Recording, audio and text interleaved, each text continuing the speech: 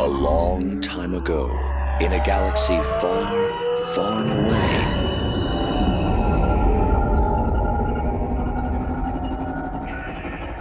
You're listening to Star Wars Beyond the Films, the official expanded universe podcast of StarWarsReport.com. There is a great disturbance in the Force.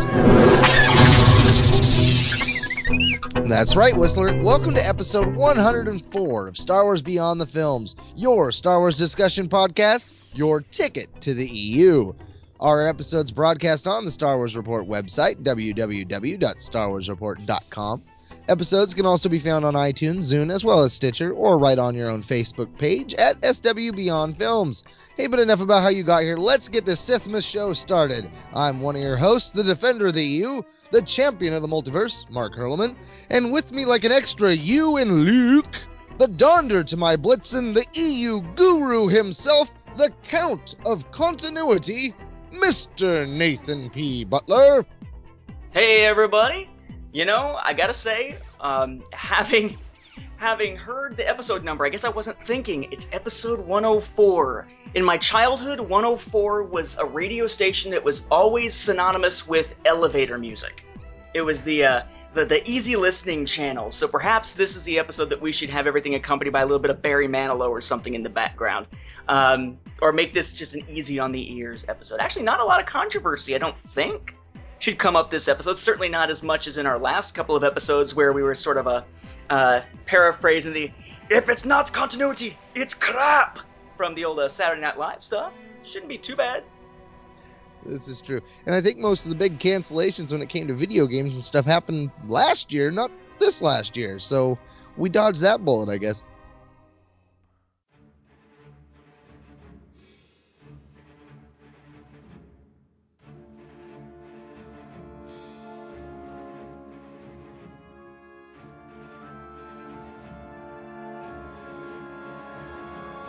Now here at Star Wars Beyond the Films, we ask the tough questions. Questions that have bothered you for a long time, or simple ones that have perplexed you off and on. You ponder about Star Wars and so do we. This episode, we ponder the 2013 year in review of the, other stuff. From the Clone Wars television show to the Blu-ray editions, video games, new film announcements, Fantasy Flight, and more. Consider that your spoiler warning, Beyonders and Sentients of all ages, because here we go.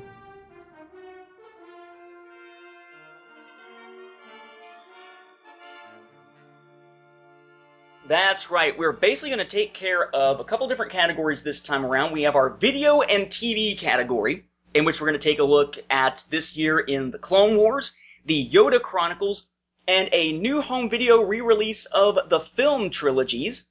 Then we have what we think of as sort of the other category, which in many ways is sort of the game category here. Looking at things coming from Fantasy Flight Games, which of course are the non-video games, then taking a look at the actual video games, along with perhaps some final thoughts on some of the big announcements to come in 2013 that are setting the stage for things to come in 2014 and beyond. So I guess to start out with, we have the Clone Wars. And of course, the Clone Wars ran on a regular television type schedule. So when we talk about Clone Wars in 2013, we're not necessarily talking about all of Season 5. This would have been the time in which we'd see the end of Season 5, and if there was going to be a Season 6, that's when we would have seen the first half or so of that. And they get off light, I think, this year, because the episodes of the Clone Wars that aired in 2013 were Missing in Action, Point of No Return, that's the last two episodes of that Droids arc. Thankfully, getting off light, as I said, because A Sunny Day in the Void was not in 2013. It was the last aired one in 2012, so they don't get blasted for that one this year. Then we had the Maul / Death Watch arc, you might call it, with Eminence, Shades of Reason, and The Lawless, which had begun back with Revival, which was aired as a season starter episode, even though it was meant to take place right before Eminence. Then we have the finale, with Sabotage, The Jedi Who Knew Too Much, To Catch a Jedi, and The Wrong Jedi. We'll talk about the home video releases as well, but first, thoughts on just this back half of Season 5? it's almost, dare I say, some of the best of the Clone Wars there at the end. I mean, granted, Missing in Action and Point of No Return are kind of the weaker of 2013, but once you get into Eminence, the ride there was an incredible one. And I think a lot of Clone Wars fans were really conflicted because while it was really good in the ending of The Wrong Jedi, it had that great score and everything, and everyone felt like, wow, this is a satisfactory conclusion. No one wanted it to really end. And finding out after the fact that that's where it was ending, that leaves that side taste where you're just like, man, I want more. I'm salivating over here, but yet like, did I bite into a bad onion? What the heck? I mean, I don't know. There was a lot of really fun stuff, but at the same time, while certain parts of the ending seemed very satisfactory, other parts weren't so satisfactory. What happened with Darth Maul? And we thought we were going to get an answer with that come in 2014 with Lockdown, but apparently that's going to be a prequel era book, not a post Clone Wars. So interesting in that regard. The graphics and stuff, top notch. I mean, this was the Clone Wars at its best. You had the Mandalorians, the Maul-Delorians. You have Obi-Wan down there dressed up as a Maul-Delorian. I mean, it was just insanity plus Darth Sidious. You have Darth Sidious coming at Savage Opress, coming at Darth Maul, epic three-way lightsaber battle of Sith Lord dominance. I mean, there was just, you can't go wrong with this kind of stuff. Plus, you've got what's going on with Ahsoka on the backstory. You've got everything that's going on with her and Barriss Offee. Granted, Barriss, she's a little bit different than what we kind of expected from some of the Clone Wars angles, but it was good storytelling. I mean, I teared up. I'm not going to lie. It was a powerful series of episodes. And the last one especially just ripped me up. And the way that the score was, I mean, you had that feeling like this is it. But there was that other party that was just like, they're not going to end it right here. No, they couldn't. There's going to be a season 6. And then crickets, man. Like, we're still waiting. Where's that bonus content? Filoni! I'm calling baloney, Filoni. Yeah, I would say that, Missing in Action and Point of No Return, they were kind of middling episodes. I mean, they were all right. I think my negativity toward that arc comes really from A Sunny Day in the Void. If you had dropped that one, I think I would have liked that arc quite a bit better, that whole droid-based arc and such. It was kind of a weird way to start the year for those. I mean, you end 2012 going into a brief break with A Sunny Day in the Void? That's not going to bring people back. If anything, it's going to cause people to turn off the episode while it's in progress and not worry about the cliffhanger. So we begin this year, and they were so excited about beginning Season 5 that they brought the Maul episode Revival and stuck it at the beginning when it wasn't meant to take place at the beginning. It was not meant to be a season premiere, and thankfully on home video, they put it back in the right order.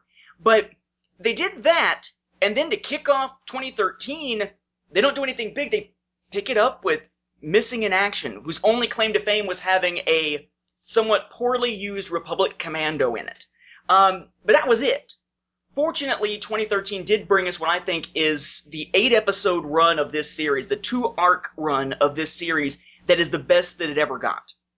We get the Eminence, well, I guess, if you don't count Revival, because Revival was meant to fit in with it. I'm thinking of it in terms of what it looks like on home video, so I guess the last 7 episodes that were particularly good, where we had the build-up of the Shadow Collective, which we know the name of thanks to Jason Fry's works and The Last Jedi. We then have the confrontation between Vizsla and Maul for leadership of Death Watch. We get that great confrontation between Kenobi and Maul. And spoilers, of course, we get the spoiler warning and everything. The death of Satine, that's so impactful on Obi-Wan. The confrontation between Sidious, Maul, and Savage that sort of wraps up Savage's storyline. And then the great episodes that give us the reason why Ahsoka finally leaves the Jedi Order. There was that question, how could Ahsoka survive Order 66 into the future, or will she have to die? And they found sort of a way out where she's not a Jedi when Order 66 takes place, so she would be sort of away from the Jedi Order and possibly be able to survive into perhaps Rebels or, wherever else they want to go with it. I think this was a really good ending to the series. It would have been nice to see where certain other plot threads could have been wrapped up, or how they might have been able to take them and connect them into something else, like EU materials to make it all fit together a little bit better, but they didn't. But at least now that it is over, except those bonus episodes they say are going to shake things up, there's that sense that maybe they could start to retcon things and fit things together. Though, now we're told it's not going to happen. Leland Chee has posted several times online that no, there are no current plans whatsoever to go back and try to make the Clone Wars cartoon series and the previous EU Clone Wars stuff fit together. So we're sort of left with that whole Luke Skywalker quote about the chronology of the Clone Wars is confusing. And it's just not going to be fixed. It's not going to be addressed, apparently.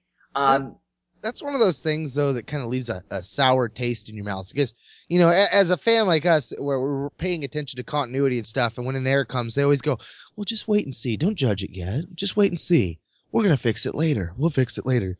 And then later comes, and they go, we're not going to fix it. I mean, isn't that like a bully on a playground that's like, I'm going to let you play with this toy when I'm done with it. I'm not done with it. I'm not done with it. You're going to play with it when I'm done with it. And then he's like, okay, I'm done with it, but I'm leaving and I'm taking my toy.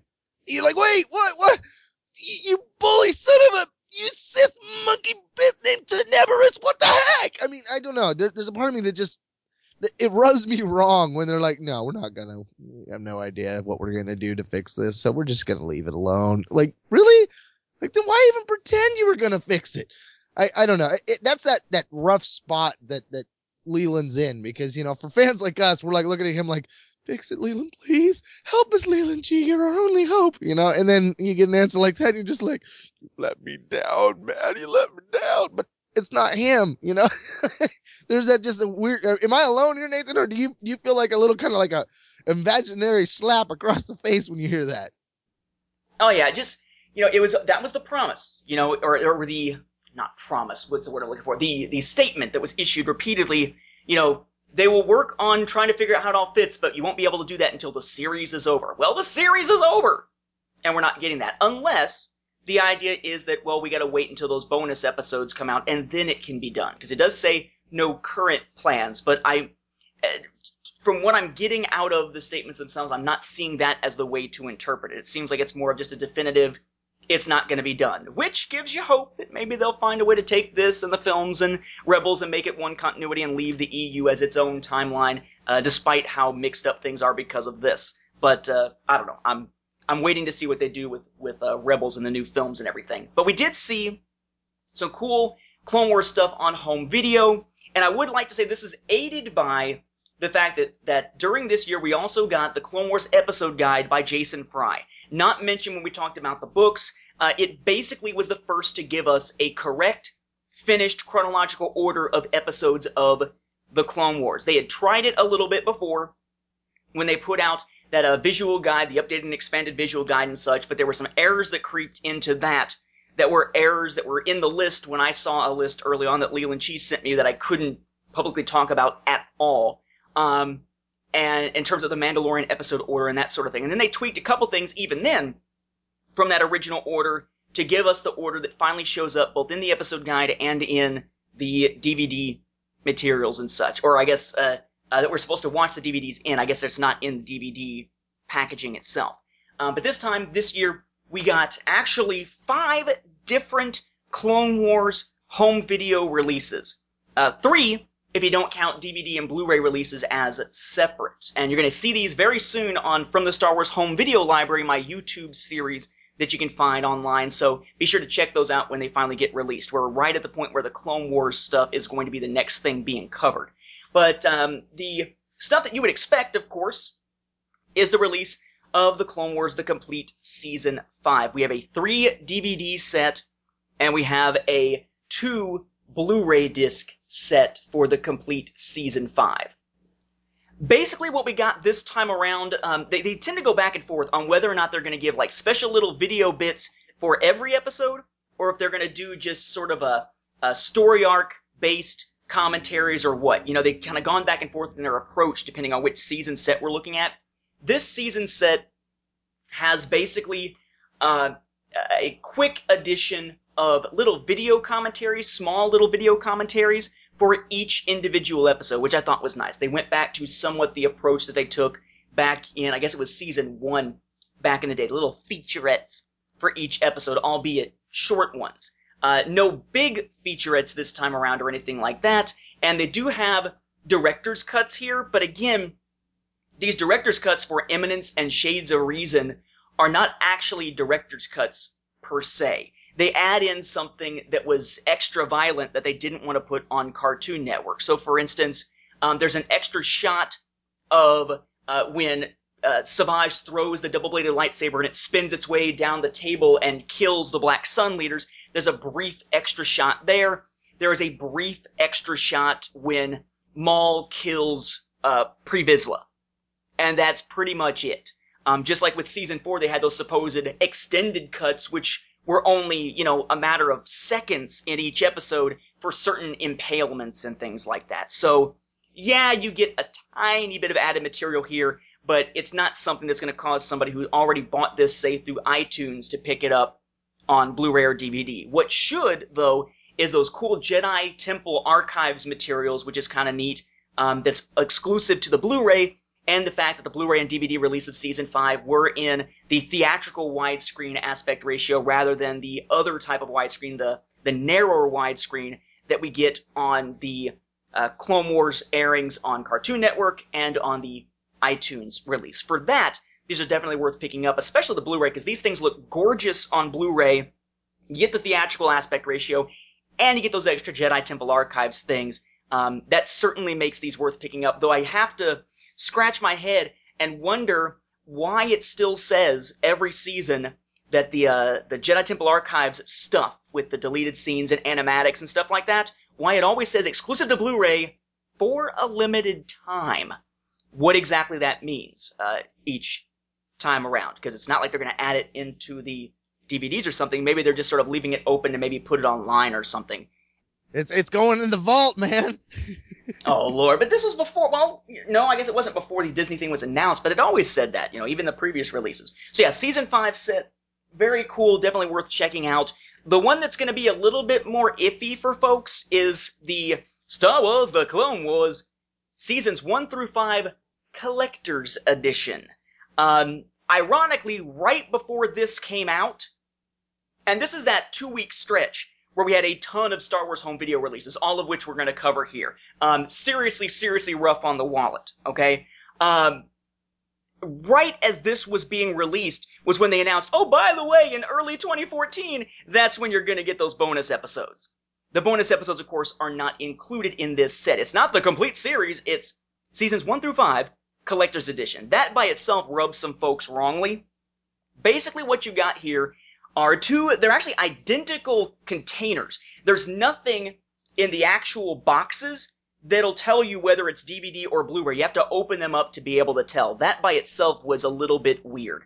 But what you got when you open them up is, it's some nice material. You have 2 different cases inside each one for Seasons 1 through 3 and then 3 through 5. Basically, it splits in the middle of Season 3. And inside each of these much larger containers, you get the individual discs. And these are the same discs we got in the Seasons 1 through 5 DVD or Blu-ray sets. It's 19 DVDs in the DVD version of the complete Seasons 1 through 5. It is 14 Blu-ray discs in the Blu-ray set. What they've done, though, is they've redone the labels on each disc. Exact same disc contents as the previous ones. In fact, if you put in one of the previous DVDs into something like a PlayStation 3 that remembers the last place you were on a DVD or a Blu-ray, and you stick the one in from this set, they're going to go back to where you left off on the previous ones. They are the exact same discs as far as content goes and coding goes and everything like that. But what they've done is they changed the backgrounds on the labels for the discs. So you have sort of a sky blue kind of background now, and you still have the portrait type images of different characters on each disc. But because from season to season you wound up in some cases with characters repeating, like an Anakin for multiple seasons, Ahsoka on a disc label for multiple seasons, and they don't want that to be the case for this full, 5-season set, there are times where they have brand new characters on disc labels so that those characters don't repeat, so that you don't get Ahsoka over and over and over again. I thought that was kind of a neat little touch to that. But as far as content goes, exact same content as the season sets. So if you waited to pick up the season sets until you had a complete set of all 5 seasons, now's the time to do it. You also get a little booklet called an episode guide, which is actually more just like, it's the same kind of things that we got with the previous sets, where it says, season whatever, disc 1, disc 2, disc whatever, and then gives you the name of the episode and the order that they're in, and a quick little tiny description of the episode, kind of like you'd see in TV Guide, if anybody even reads TV Guide anymore. And then if there's special features on it, it would tell you that down at the bottom. And then, along with this, you get that exclusive art book.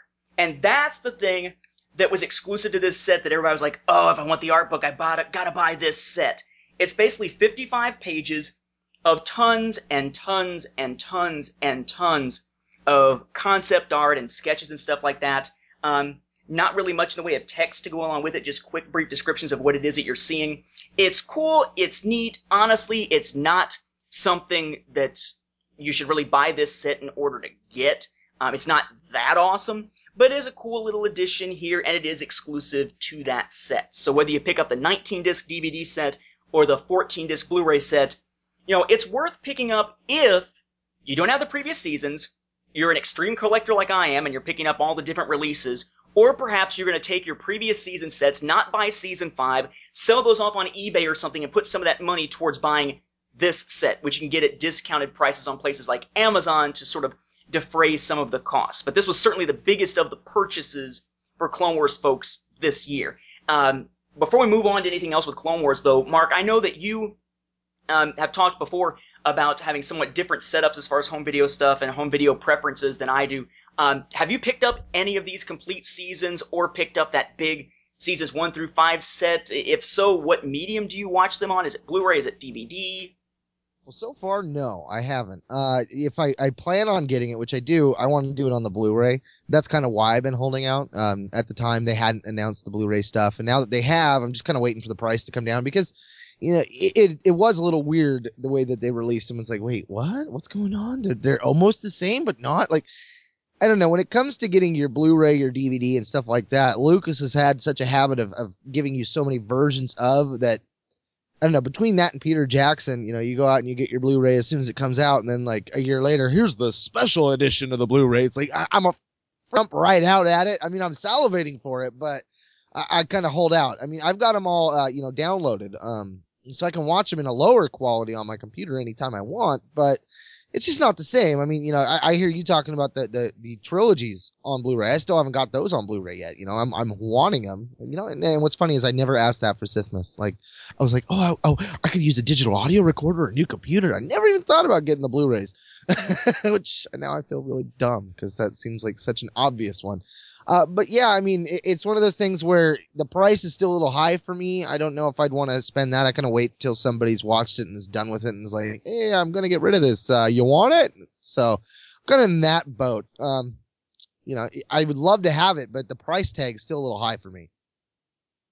I guess I should also add here, when I said that you can't tell the difference between the boxes of the complete seasons 1 through 5 on Blu-ray or DVD, the immediate thought is, well, wait a second, shouldn't they be different heights? Because Blu-ray cases are smaller, and that's one of the easiest ways to tell between the Blu-ray and DVD releases of the individual season sets. The answer is yes and no. When you open it, there are different size containers. The DVD size container goes all the way up to the top of the box, but the Blu-ray size containers fit nicely into the box with this little piece of styrofoam stuck at the top of the box to cover up the rest of the height. Literally, the boxes are the exact same dimensions no matter what. The exact same stuff on the cover no matter what. There is nothing on there to indicate DVD or Blu-ray. So, especially if you're going to go on eBay or somewhere and try to pick one of these up, if somebody's already taken it out of the packaging and you're just looking at the actual box that says seasons 1 through 5 complete or a collector's edition, be careful. Make sure you check with them about what's inside, because you would not be able to tell from the outside the difference between these two releases. Oh yeah, that sounds like a mistake waiting to happen. What happens if you lose that little styrofoam thing? Is that going to cause some detrimental action for your DVD? Is it going to be more susceptible to fall out and get scratched by the center holder? Discs, no, because the discs are in those clamshell type cases that fit a crap ton of discs in one case, like a lot of season sets you get of TV series these days. But what it will do is those will be bumping up and down and up and down and up and down inside the case on you.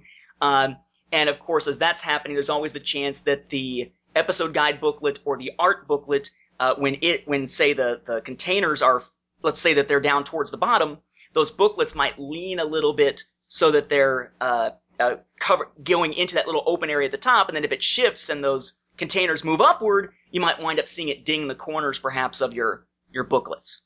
Maybe.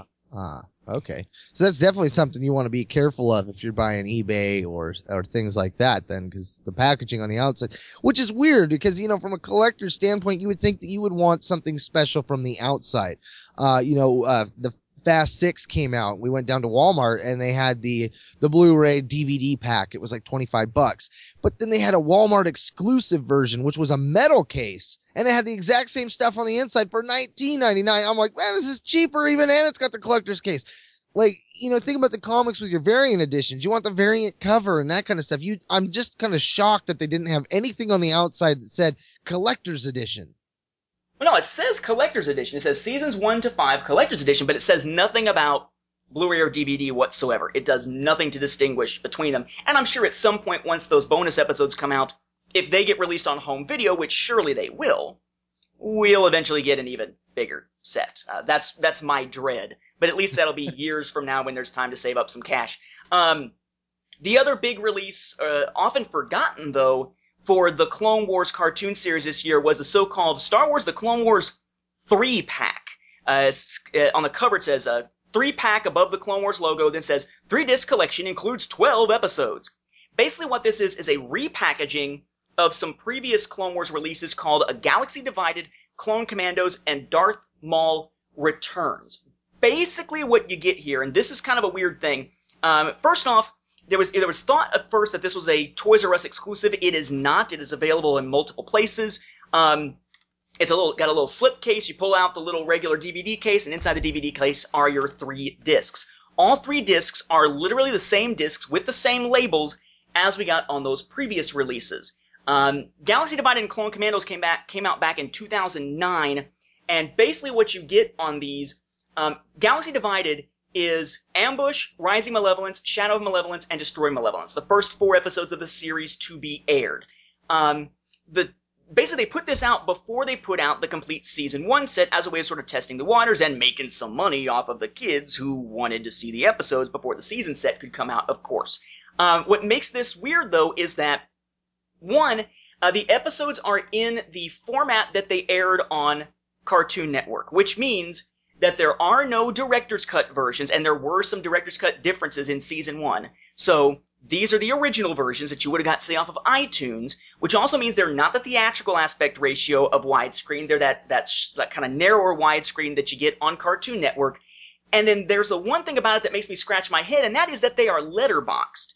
In other words, it's not where you've got the take the image, the widescreen image you get on, say, Cartoon Network, okay? If you have a widescreen HD television and you play this in a DVD player, it's not going to show up the way it did on Cartoon Network, where it is enhanced for widescreen TVs, and you get the big old picture with only a little bit of black on top and bottom because it's designed as just the picture and it sort of fits to your TV. Instead, this is letterboxed like the way they used to do widescreen for VHS, like the first time that Star Wars was ever released with the films in widescreen in 1993.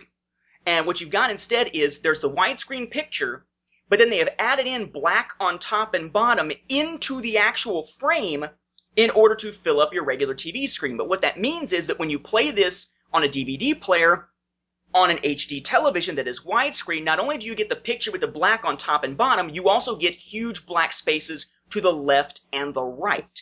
It is framing this in the center of your TV the same way it would frame anything that was regular 16:9 aspect ratio, like old television programs, or like trying to watch, an old VHS version. It's exactly the same kind of flaw that was present in those 2006 and 2008 releases of the classic trilogy that had the original unaltered edition, where they weren't widescreen per se, they were letterboxed. So if you try to watch them on an HD TV these days, you got a very small picture in the center of the screen with black on top and bottom and left and right. That is a bizarre choice, but I guess given that this was 2009, maybe they were just assuming that most of the TVs that kids are going to watch stuff through aren't going to be HD widescreen televisions, that they would still be being viewed on standard 16:9 standard definition TVs. Yeah, that's a weird move. And I mean, I'm not one to really be excited when they deliver a few episodes here and there. I mean, that to me, it's like, kind of irritating. The same thing happened with my son with the Ninja Turtle stuff. I thought I was buying him a season of the stuff, and turned out it was only like 8 episodes or 6 episodes, something like that. It's like, oh man, now I got to go back and buy his stuff again, and that just bothers me. Because now you're like, well, do I really want to buy it? I've got half the episodes right here. I don't know. Just seems like the cash grab kind of theme that a lot of people just don't like. Oh, absolutely. Also from 2009, in this package, this 3-pack, you get Clone Commandos, which was Rookies, and then the Ryloth trilogy, Storm over Ryloth, Innocence of Ryloth, and Liberty on Ryloth. Again, same kind of thing. They are letterboxed versions of the versions that you got on Cartoon Network. So they are not the same versions that you get on the season set, which I guess makes these somewhat worth getting, if only because, yeah, they're letterboxed, but if you don't have them from iTunes or somewhere, this is the only way to get the non-Director's Cut version of these. In fact, if you take Clone Commandos and A Galaxy Divided into account, that only leaves Grievous Intrigue, Lair of Grievous, excuse me. Lair of Grievous is the only episode from Season 1 that got a Director's Cut on the Season 1 home video release that never got a corresponding non-Director's Cut release on DVD. It only got a non-Director's Cut release on iTunes. Is that a Director's Cut anymore, though, or is that just a final cut? Whatever they want to call it. Then you've got the one that actually has a better video quality, and that is Darth Maul Returns. This was one that basically takes the last 4 episodes of Season 4 and puts them together into one film. It takes off some of the beginning stuff, the ending stuff, it puts it together, it rearranges certain story aspects, though not in any enormous type of way, but enough to be noticeable here, runs them together as basically a movie. In this case, you do get the widescreen aspect ratio like you would get on the season sets. It's a nice theatrical style, movie style presentation here. It works great on widescreen televisions. This one was actually originally released as a Target exclusive, I guess a limited time exclusive, until eventually it was released more broadly. You could buy it pretty much anywhere, and then it becomes the 3rd disc in this 3-pack. Personally, if you are a collector and you're really into having all the different versions of things, and hey, it's Star Wars, we tend to do that, hence DVD, Blu-ray, VHS, etc., editions, and ones that we want to hang on to instead of selling off when we buy a new edition, this might be worth checking out, because again, you got these non-Director's Cut versions of some of the Season 1 episodes, and you've got the film-style version of Darth Maul Returns. The only thing, from my understanding, that we have not seen that's been released on home video as far as a movie-style cut of something that hasn't gotten an actual DVD or Blu-ray release is the Night Sisters trilogy. That was put together into a movie-style one that was shown for fans and then released on iTunes, but has not been released as part of any type of home video release on any kind of disc-based media here. So basically, what we really got is this is George's last opportunity to tinker with anything Star Wars. So how can we give them multiple ways to rearrange this and really mess with their minds as to what really happened? Wow, he did exactly what he did with the rest of the trilogy, just to the show. Like, I'm just going to chop it up and give it to you in another way, and which it's interesting, but again, it gets back to that why. Like, I can understand why some people would feel like there is an aspect of Lucasfilm that's just out there to milk the fans.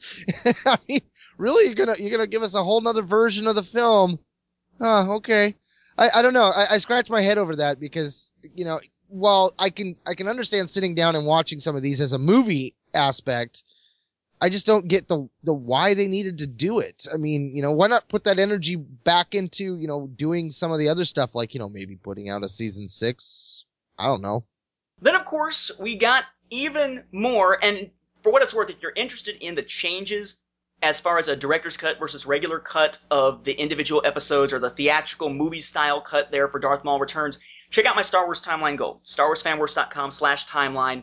Anytime that there's that type of thing happening with a cartoon release, I make a note of it in a little note after the summary for the story. Same thing with Ewoks and Droids, but actually Ewoks and Droids on my from the Star Wars Home Video Library series, it's been flagged for content, but so far it hasn't been removed. Pretty soon the dispute will be over and it should stay up.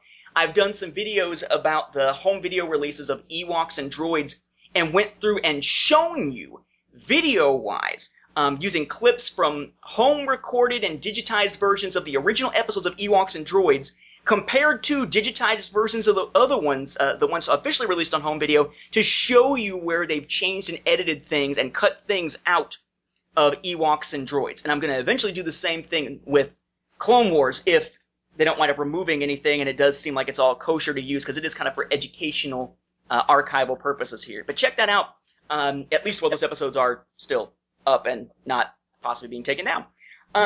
You have to wonder though why they make these decisions. I mean, I go back even to the trilogies when Lucas is like, well, let's just change the color of these lightsabers here, and let's increase the sound of the Krayt dragon here, and like with the Clone Wars, it's like, you're building this as you go. Why couldn't you get it right the first time? I don't know. It just seems so weird that they got to go back and tinker. Quite so.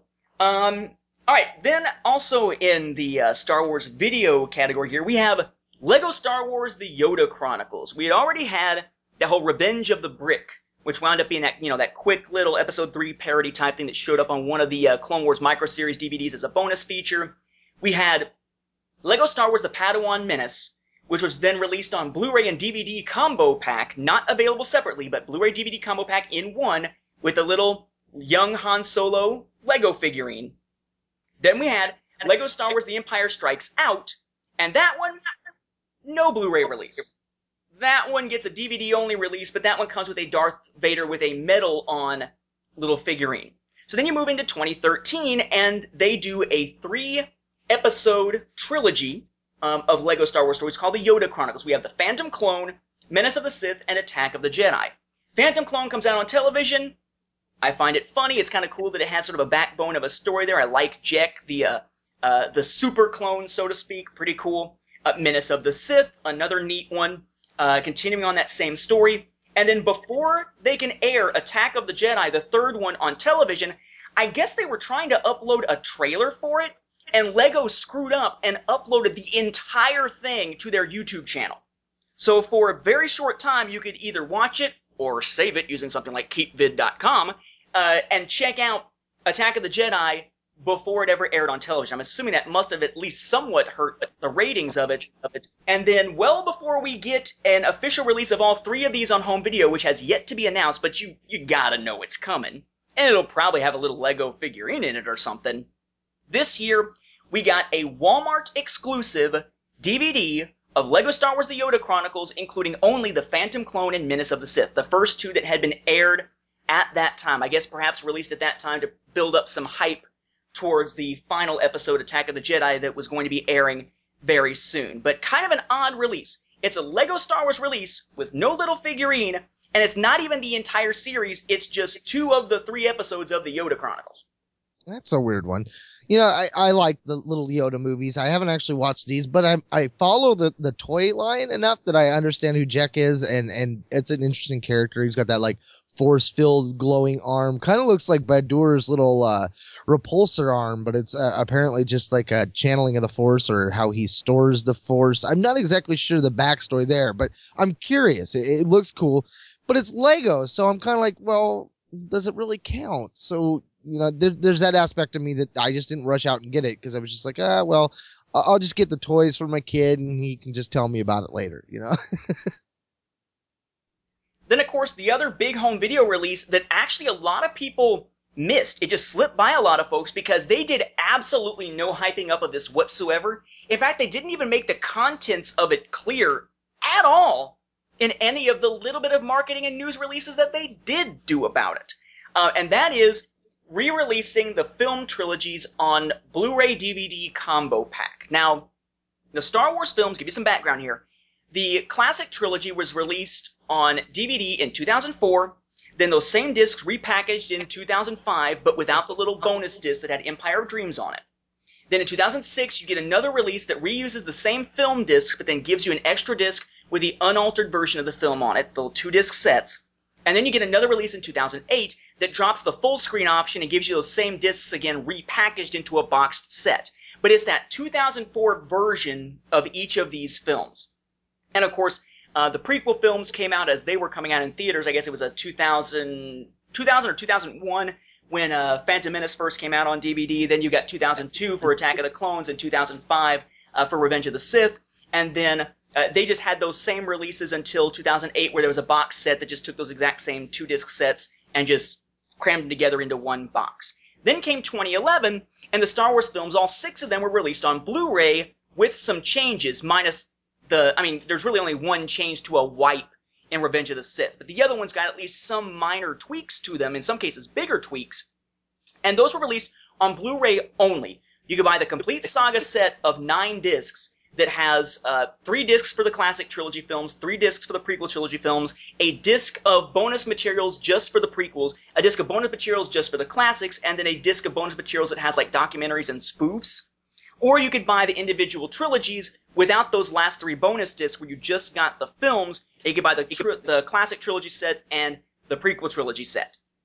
That was back in 2011. 2 years later, 2013, they released these DVD Blu-ray combo packs. But there was a lot of confusion because there's this question of, well, wait a second, okay, you're going to put out Blu-ray and DVD of the films, but last we saw, the Blu-rays from 2011 and the DVDs last put together for Revenge of the Sith in 2005, for the classic trilogy in 2004, those are not the same cuts of these films.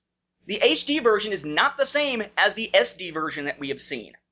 So there was some question, are they just going to repackage these yet again, or is it possible we were going to get the Blu-ray version of the films with those tweaks on DVD for the first time so that someone who doesn't have a Blu-ray player could see this 2011 supposedly definitive version of the films, you know, where those rocks were always meant to be in front of R2-D2, and it's like a reverse TARDIS.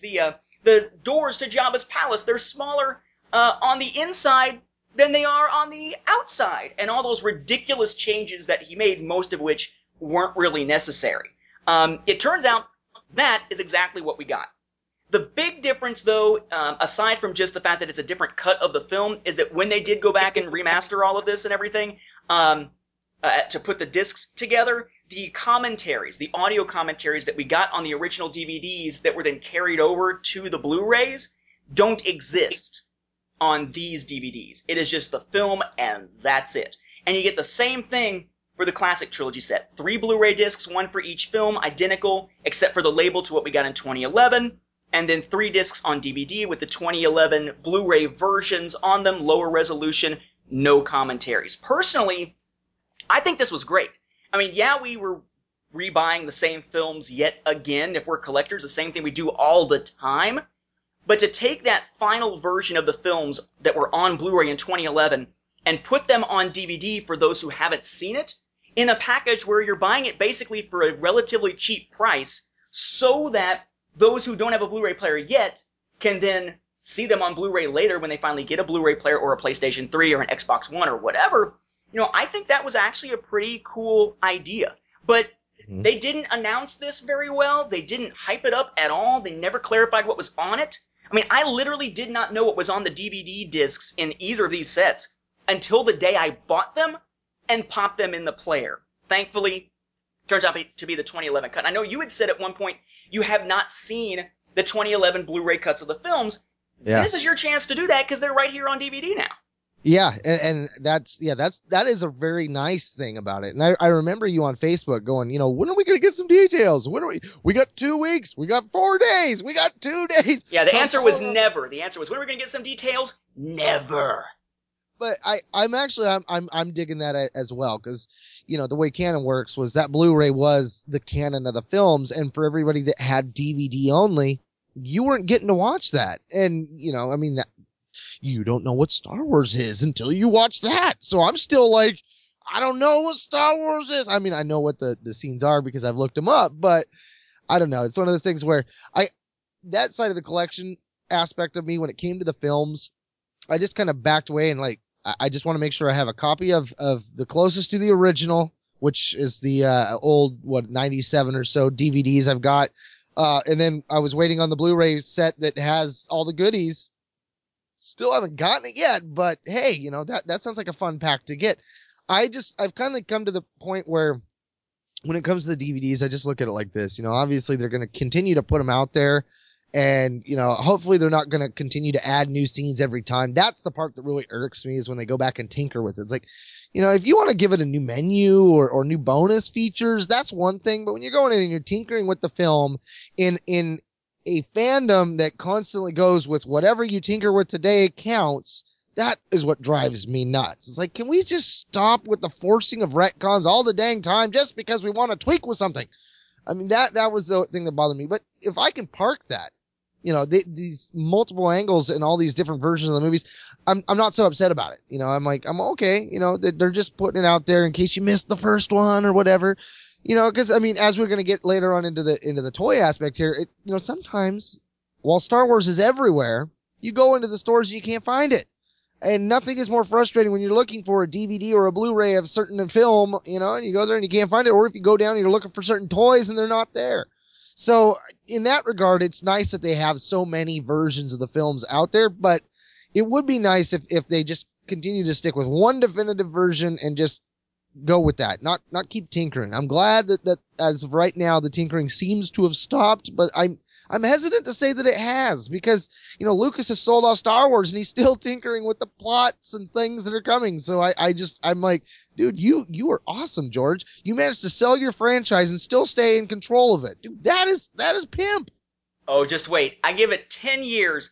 They put somebody new in charge of Lucasfilm, who for Disney has the control over these films, who turns around and says, you know what? We're putting them out on home video yet again, and we're going to tinker with them yet again. But George, screw you.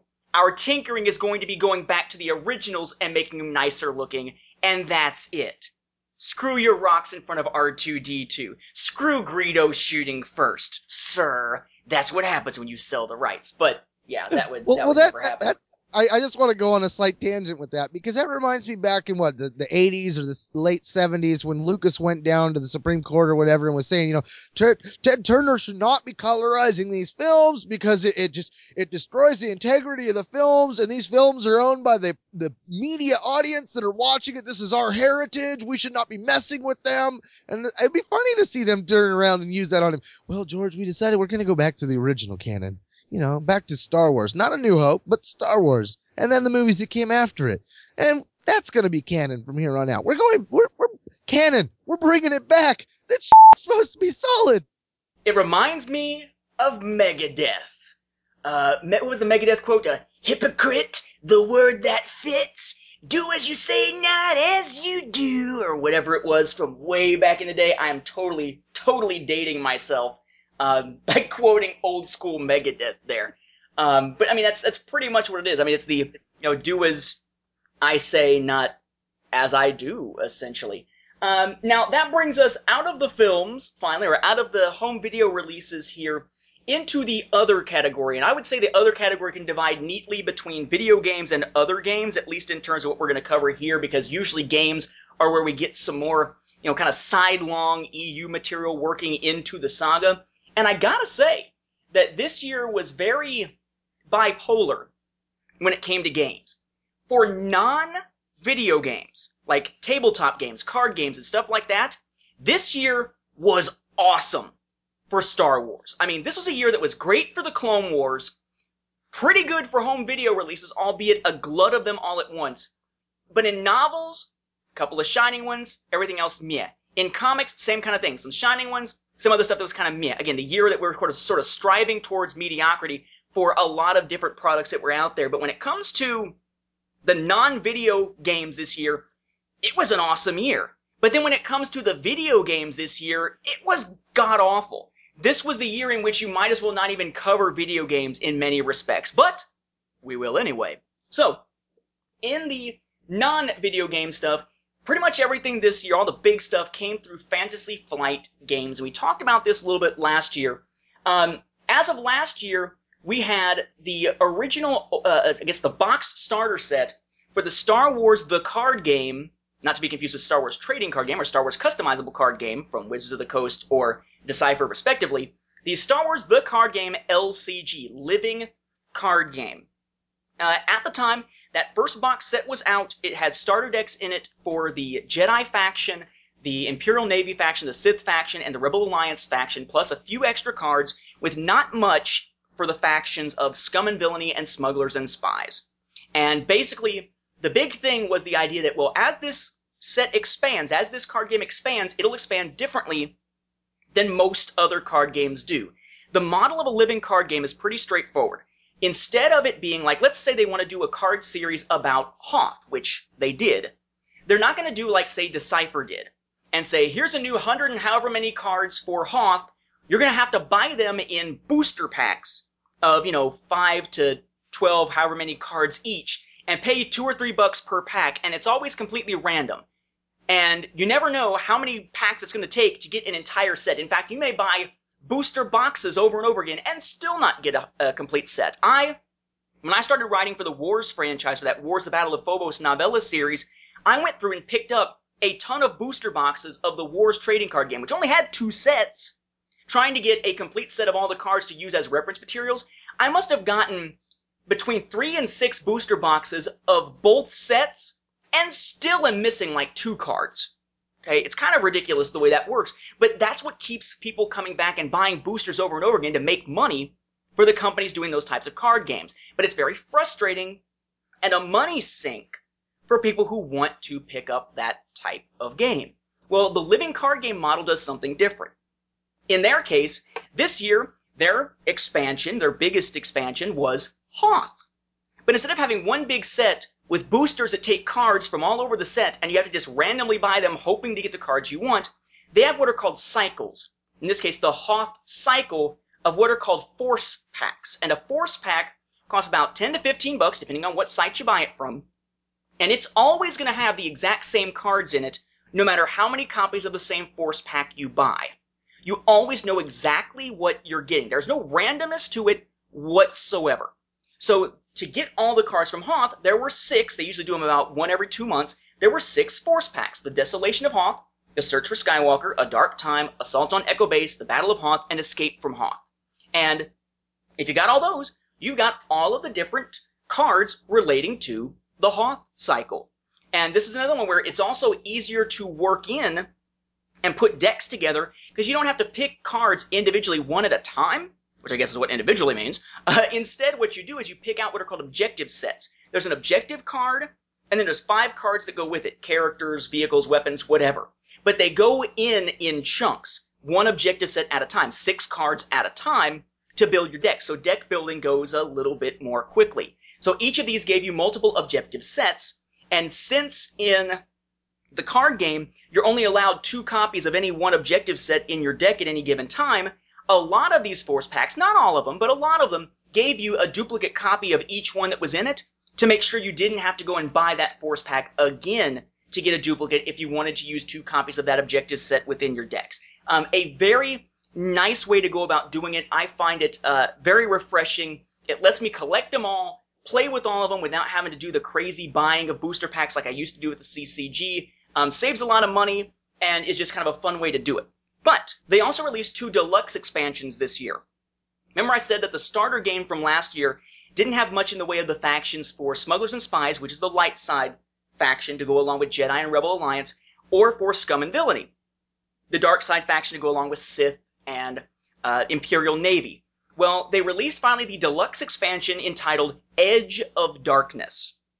And that one had enough stuff in it for Scum and Villainy and for Smugglers and Spies to be able to put together starter decks for each of those to work with, plus new ones for the other factions. It was a nice big expansion with a crap ton of cards all at once, specifically focusing mostly on those 2 factions that were shortchanged back in the original starter set. And then they put out a new one just very recently, just this month actually. All right, this month as of when we're recording this, December. Balance of the Force. And Balance of the Force was an expansion that turns this game that is generally a one-on-one game, 1 player light side, 1 player dark side, into a multiplayer game. Lots of new lots of new cards, but I guess we'll have to get into what the cards actually are because it's not a normal type of expansion here. Basically, you got 1 new objective set, 6 cards, for each of the 6 factions in the game, 3 light side, 3 dark side. And it gave you rules about how to play not just a one-on-one game, but a 2-on-2 game, 2 light side versus 2 dark side. But then it gave you 2 different challenge decks, each of which are 59 cards. And these challenge decks give you a specific scenario. One's Jar Jarod's Task. The Empire's trying to build the Death Star. The Rebels are trying to stop it, the Death Star 2. The other one is the Hunt for Skywalker. The Imperials are trying to find Luke after the events of The Empire Strikes Back. Luke is trying to stay hidden from them. And what you do with that is 1 player plays with the challenge deck, and then whatever side is the opposing side, light side or dark side, depending on which challenge deck you use, it's set up so that one challenge deck player plays against 2 or 3 players using regular decks from the game for a multiplayer game that can have up to 4 people, with sort of an unusual scenario that you can only play in a multiplayer perspective. The only downside being that none of the cards in either of those challenge decks can be used in regular decks. They even have different card backs and everything to distinguish them. So they've really gone gangbusters this year as far as expanding out the Star Wars card game. And these products, for the most part, haven't wound up getting much in the way of delays. There have been some. The next Force Pack for the beginning of the next cycle got pushed back into 2014. But by and large, this is the one that Fantasy Flight Games got out on time for the most part, time after time. And it's a heck of a product. This is probably my favorite of all the products from Fantasy Flight Games now they got the Star Wars license at this point. Really cool stuff. And of course, I would be remiss if I didn't mention that on YouTube I do videos that look at each challenge deck and videos that look at each objective set as they come out to kind of catalog it for people who might be interested in the series. Really cool stuff. Yeah, I've collected Marvel cards, Topps cards, some baseball cards, stuff like that, football cards. And that hunt that you're talking about, the trying to get them all. Oh man, that is probably the most head banging of tasks out there. I've also played Magic the Gathering, and same thing there. There's so many options and possibilities. Trying to hunt down just all of a certain style and stuff like that can become such a daunting task. That this is a very refreshing change. The fact that they give you the whole set all at once. The only reason why I haven't got it is the same reason why I'm not playing Magic right now. It's just one of those games that my kids just aren't ready to get into. And when they are, I'm excited for it. I'm waiting for it. But right now they're just like, nah, I'd rather play the video games.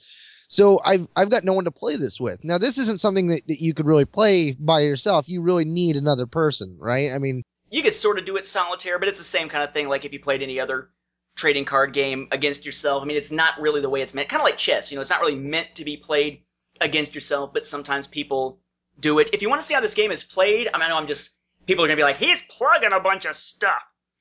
If you go it's on, a lot of good information there. Yeah. That's why the plug's there. If you go on YouTube, same channel, it's got all my other stuff on it. I guess it was last year, right after that starter set came out, I did a video using the starter decks, or 2 of the starter decks, to take you through a practice game of this game and show you how it all works. Now, granted, there's some new mechanics that have been added as it went along with these expansions, though really not all that much. So if you're interested in how the game plays, just go on the YouTube channel, check it out. The username was Chrono Radio. I know now they show it by a person's name, so you should be able to just look up Nathan Butler.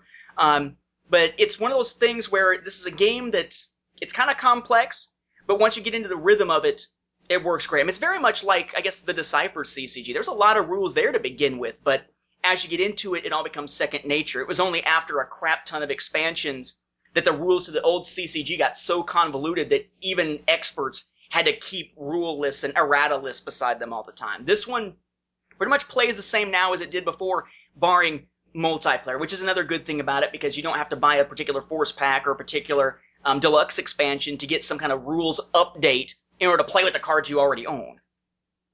Yeah, it definitely sounds fun. At the same time, it does sound like it might be one of those that's a little hard to explain to a group of friends that just showed up. But, man, from somebody who's played Magic with a group of people, these kind of games can be a lot of fun if you're playing with people that know what they're doing and are enjoying it as much as you are. Very much so.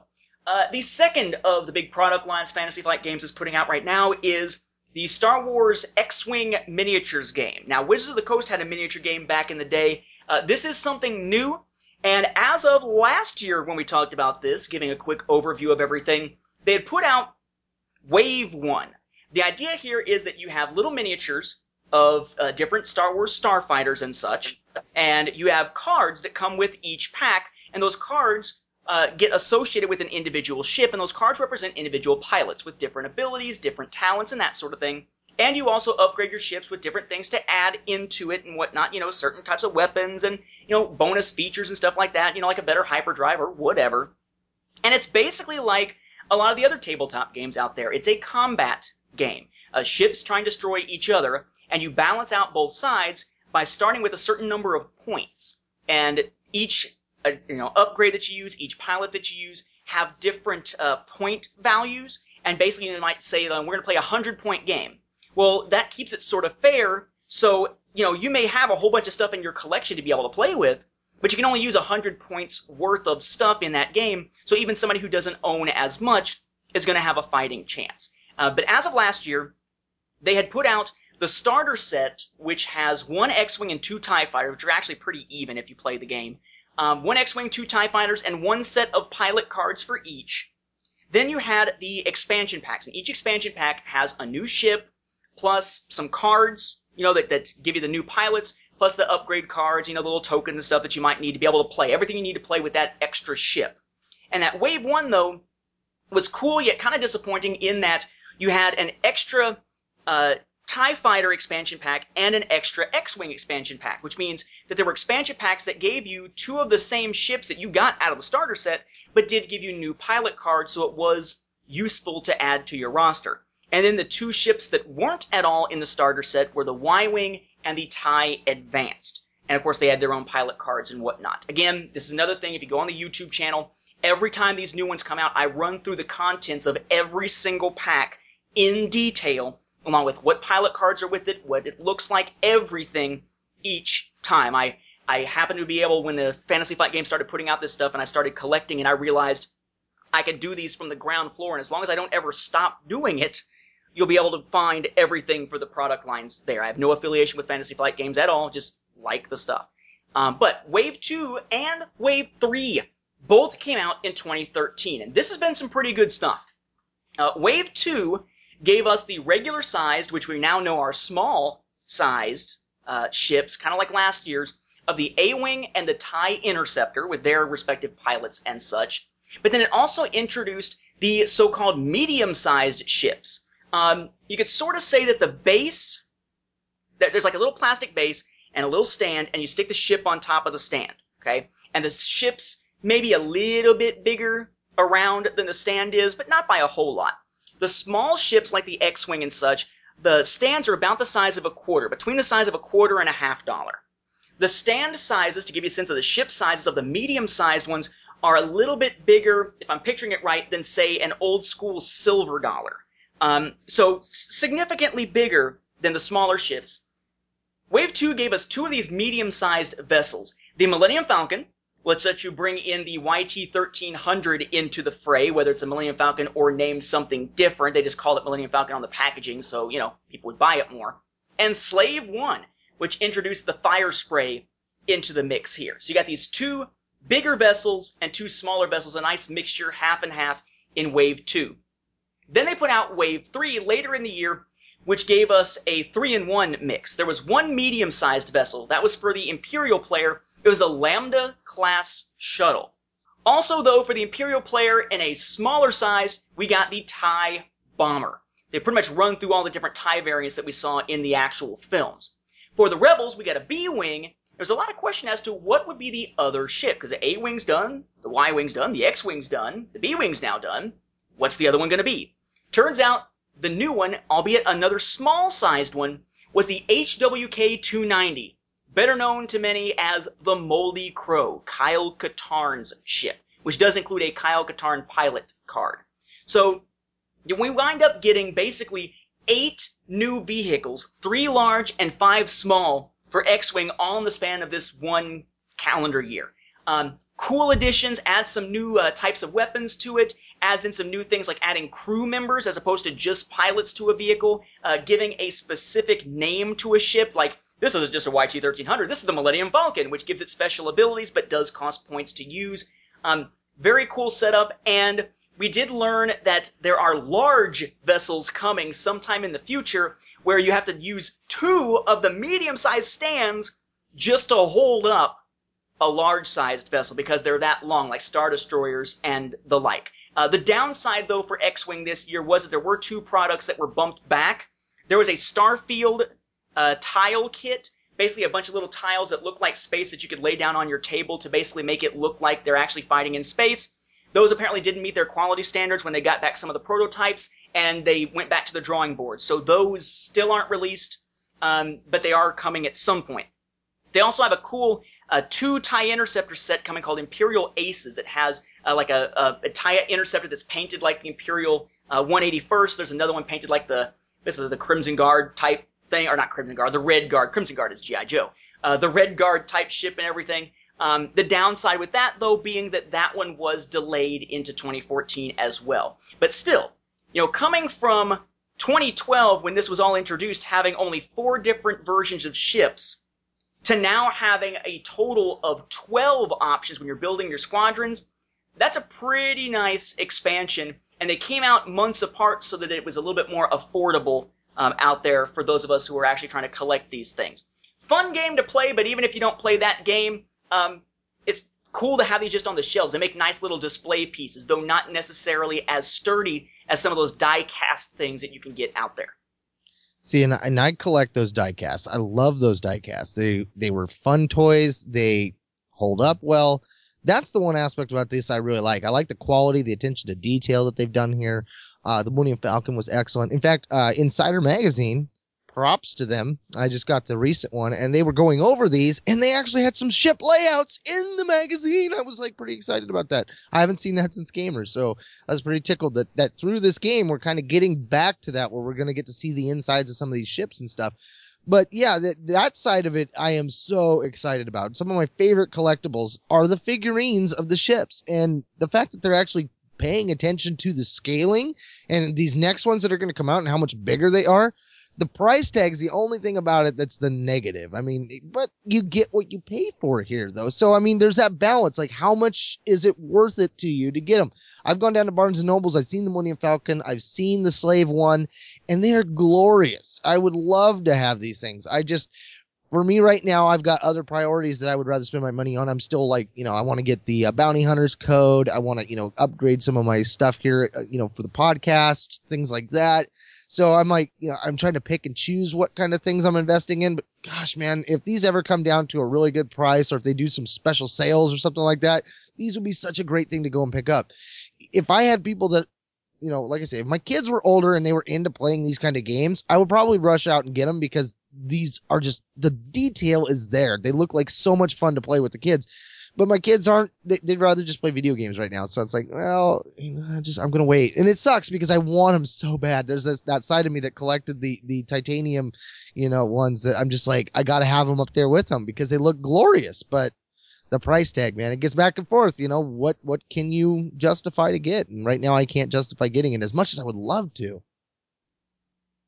What he's talking about there about the Insider, by the way, if you pick up the newest issue of Insider, number 146 with the Boba Fett cover, there's an article starting on page 26. It's actually the 3rd article in a series by Brian Young. A really cool series of articles, by the way, that looks at the impact of the role-playing games and those role-playing game companies on the Star Wars Expanded Universe. The first one looked at West End Games 2 issues ago. Last issue it looked at Wizards of the Coast. This one looks at Fantasy Flight Games. So it's got a lot of stuff in it where you can see examples of these vehicles. Though ironically, or weirdly, they show 4 different cards at different points in that article, and none of those cards are actually pilot cards for this. So you never get a chance to see what the pilot cards actually look like in the issue. Those cards are actually ones that are in the RPG stuff. Which brings us to the last of the non-video game stuff for Star Wars this time around, also for Fantasy Flight Games, because they're the ones with the non-video game license, their role-playing game. You may recall that they took the role-playing game and split it up into 3 different lines that can all be played together, which all have a different focus. You have Edge of the Empire, which was the first one out that was sort of more of the fringe element and the Outer Rim type stuff. Then you got Age of Rebellion, and then you've got Force and Destiny. This year, it really, again, kind of went gangbusters. 2012 gave us the beta rulebook, the work-in-progress rulebook for Edge of the Empire, where you could submit feedback. But then, of course, the beta ended and those became unavailable after that. Just a paperback thing, not a lot of art in it. Basically a work in progress to give folks a chance to check it out and to be able to get sort of a collectible item there. They did put out in 2012 the Edge of the Empire beginner game, which was really cool. It had all kinds of maps and stuff in it, character tokens and such, and a scenario that gave you the rules of the game without a lot of depth, kind of the basic surface level. And then it gave you a scenario where you could go through an adventure with your friends, but as you go through the adventure, it would give you little bits to teach you how to play and stuff to read out loud to teach others how to play. I thought that was pretty cool. As a teacher, that was a really neat feature of that beginner game set. But that was all that they gave us in 2012. People were expecting Edge of the Empire to start having other products come out sooner, but they didn't. They got to push back until finally it really started hitting a big time in 2013. In 2013, we got the core rulebook, the hardback, finished, gigantic, and expensive core rulebook for Edge of the Empire. Then on June 15th, actually the day I was getting married, on RPG Day, apparently it's RPG Day, it's like a weird geek holiday thing, they had a free adventure they put out, which is also now available online, called Shadows of a Black Sun. They put out a Game Master kit that has a Game Master screen that you can put up with some helpful charts and stuff on it and whatnot, and an adventure included in there to use with the characters, to use with your players' characters. They put out a role-play dice pack to give you another set of dice to go along with it. You'd have to get that to play the game if you only got the core rulebook. It's the exact same number and type of dice as if you got the beginner game, so there's no need to buy it if you've already got the beginner game, frankly, though it might be nice to have an extra set of dice around. They put out the Beyond the Rim adventure, which is kind of cool. It's an adventure to find this long-lost separatist ship called the Sa-na-le-or, and what happened to it, the mystery there and such. An entire book that's one big adventure. Then, just recently we had the release of a source book specifically for Explorer-type characters called Enter the Unknown. Basically a source book, not a ton of new EU information, though there is a little bit. And they put out some print-on-demand card sets, which is actually what you're seeing if you see the cards in that Insider article, that basically just have different features of the characters, things that you might add to the characters as you're developing them. And they're just cards to help you make sure that you've got all your abilities at hand instead of having to keep referencing back to a chart and referencing back to the book. Probably the biggest news to come out of Edge of the Empire, or of the RPG for Fantasy Flight Games this year, other than the core rulebook being released for Edge of the Empire, though, is that they had another beta rulebook finally released, this time for Age of Rebellion. So the beta and the new game mechanics have been shown for the second of their 3 RPG lines, the one that's going to focus on the conflict between the Empire and the Rebellion. We're expecting to see the hardback release of the core rulebook for Edge of Rebellion and its subsequent materials all being released sometime in 2014. So again, a huge expansion, but this one, beyond any of the other ones, this is the one that's really the most expensive to pick up, as RPGs often are. The only way that I'm now affording to be able to do this is I'm getting these just to use them for the EU material to make sure I put stuff on the Star Wars Timeline Gold and such. So what I'll do is I'll actually pick up the book. I'll do it through Miniature Market, which is going to give me a little bit of a discount because they tend to discount kind of like Amazon does. It winds up paying enough to cover discounting enough to cover the shipping pretty much. Get those, go through them, read them, get the information I need for the timeline, and as soon as I'm done, I got a friend of mine who wants to buy them but is not worried about getting them right as they come out. So as soon as I get the information into the timeline, I then turn around and sell it to him, and he essentially gets a deeper discount on it, and basically it winds up with me sort of more or less paying like a rental fee to have the thing in the first place and get the information for the timeline. I don't keep it, but I wind up, getting back some of the money that I spent on it.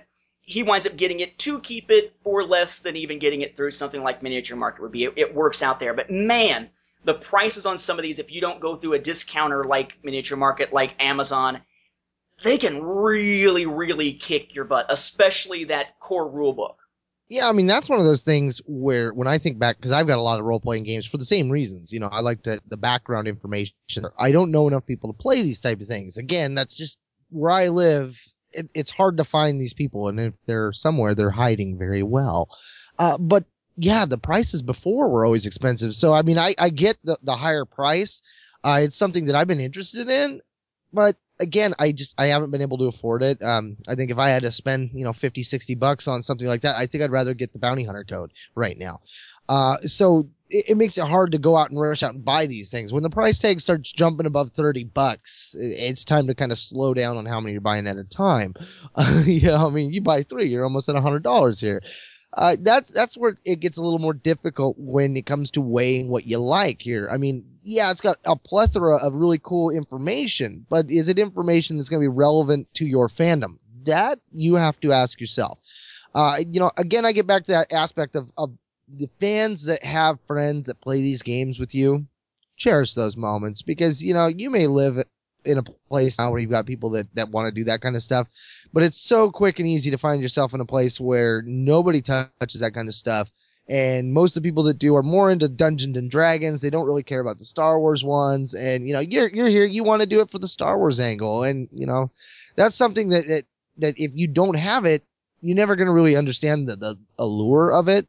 I've never actually got to sit down and play a role-playing game. So beyond like board games where you do similar, I think Heroes Quest is one I had, but that's about it. I mean, I don't know anybody that knows how to play these games. I mean, like, I could read the rule books, but it's like playing chess by yourself. It's just no fun. And since I mentioned the prices here, let me run down like what kind of prices you're looking at. These products, all the Fantasy Flight Games product stuff, to be fair, as cool as they are, you are paying a price for that coolness. For Edge of the Empire in particular, for instance, you can't get the beta for it anymore. You can't get the beta for Age of Rebellion anymore unless you go somewhere like eBay. But if you're paying full price, the beginner game for Edge of the Empire that was released last year is $30, basically $29.95. I'll just round them here. The core rulebook for Edge of the Empire, the hardback that came out this year, $60 for the core rulebook. The Beyond the Rim adventure, $30. The Game Master Kit, $20. Into the Unknown, the source book, $30. You also have a couple other source book type things that are out there for pre-order already right now. Dangerous Covenants is out for pre-order, cover price $30. That's another source book for a type of character, hired guns. And then there is a Corellian Sector source book out there coming for $40 called Sons of Fortune. If you are someone who's out there looking into the Star Wars LCG, the card game, the core set that you have to play, $40. Each force pack, about $14.95. There's 6 of them, of course, out now. There are 3 out there for pre-order for the next series of force packs that are going to be out there. Heroes and Legends, Knowledge and Defense, Lure of the Dark Side are the 3. And both of those deluxe expansions, that is the Edge of Darkness with those 2 other factions in it, and Balance of the Force, the one that does the multiplayer stuff, both of those $30 as far as the sets themselves go. As for the X-Wing stuff, if you plan on picking up any of that stuff, the starter set that you need to be able to play anything, because it's got all the little rulers and stuff like that you need to hit the rules and everything, plus literally rulers to handle your movement of your ships and all. That set is $40. You can generally find it discounted online, of course, and you can find those often at Target, of all places.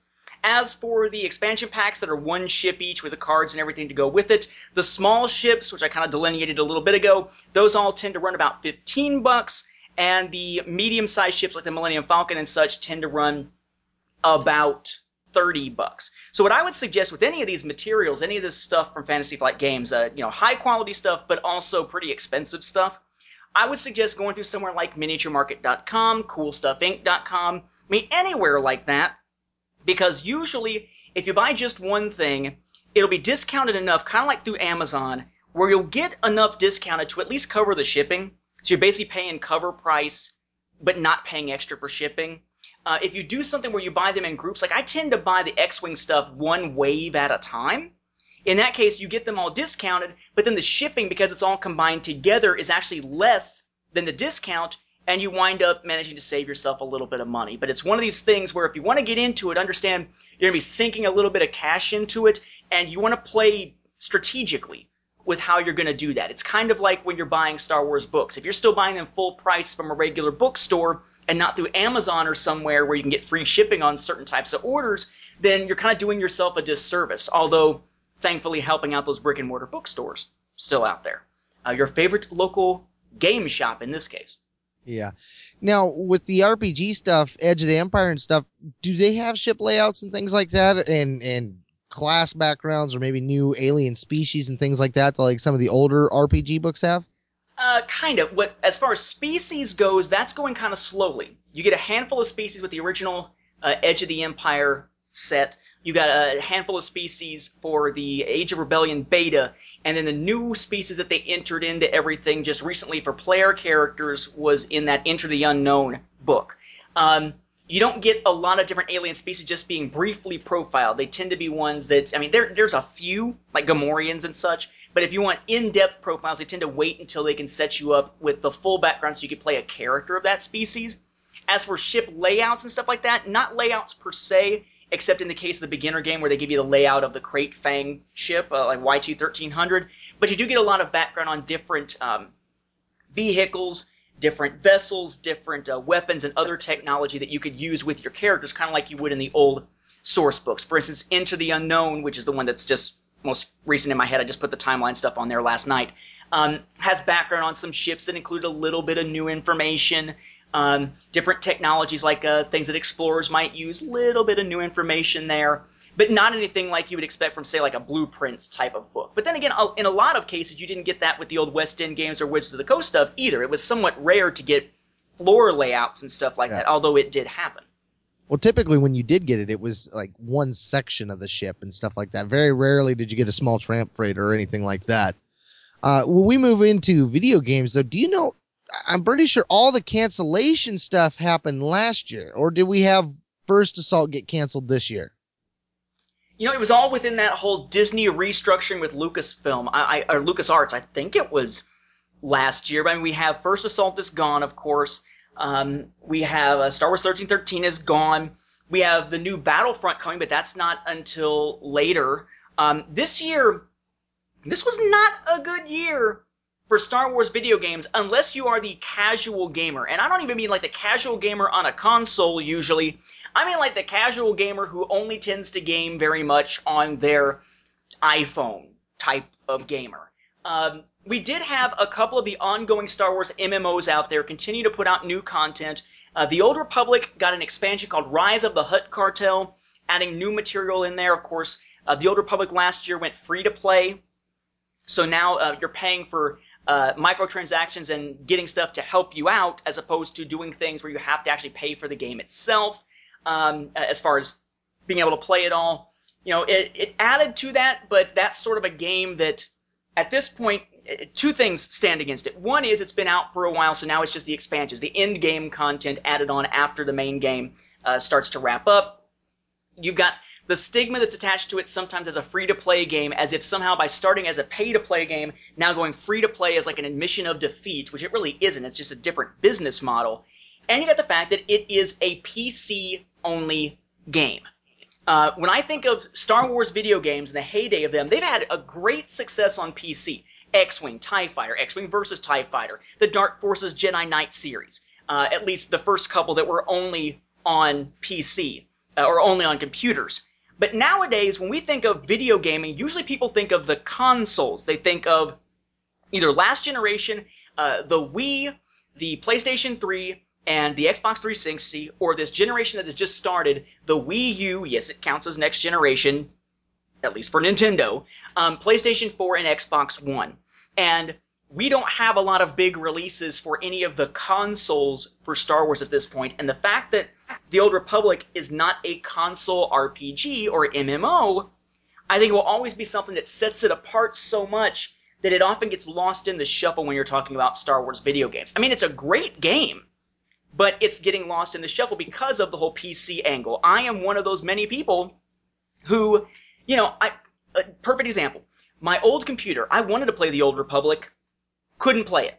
Didn't have the specs to be able to run it. My new computer, it has the specs to run it, but then when I try playing one of my favorite console MMOs, Defiance, on PC, nope, not powerful enough to run Defiance on it. To me, I will never be a PC gamer ever again, because I have moved through the era in which I, through having multiple computers over my lifetime, have always had to struggle with, well, will this game play on my PC or will it not? PCs may be the highest form of gaming when it comes to the equipment and how high-end it is before it comes out on consoles, but I'm sorry, you will never see me become a PC gamer again, because I'm tired of buying crap that doesn't work. Mm-hmm. So, no, I'm in the same boat there. I've got the Galaxies, the Jump to Lightspeed. Never played them, ever. I have them because I wanted them. I want to know what was on them, but never would play. I got a whole bunch of older games that I still can't play. I mean, I did play them at the time, but most of them, it was such a pain in the hiney to do it that now I'm in that spot where I'm like, well, I would love to go back and play them now, but my computers are so high tech that they won't go back to that old technology to play them. I'm like, are you kidding me?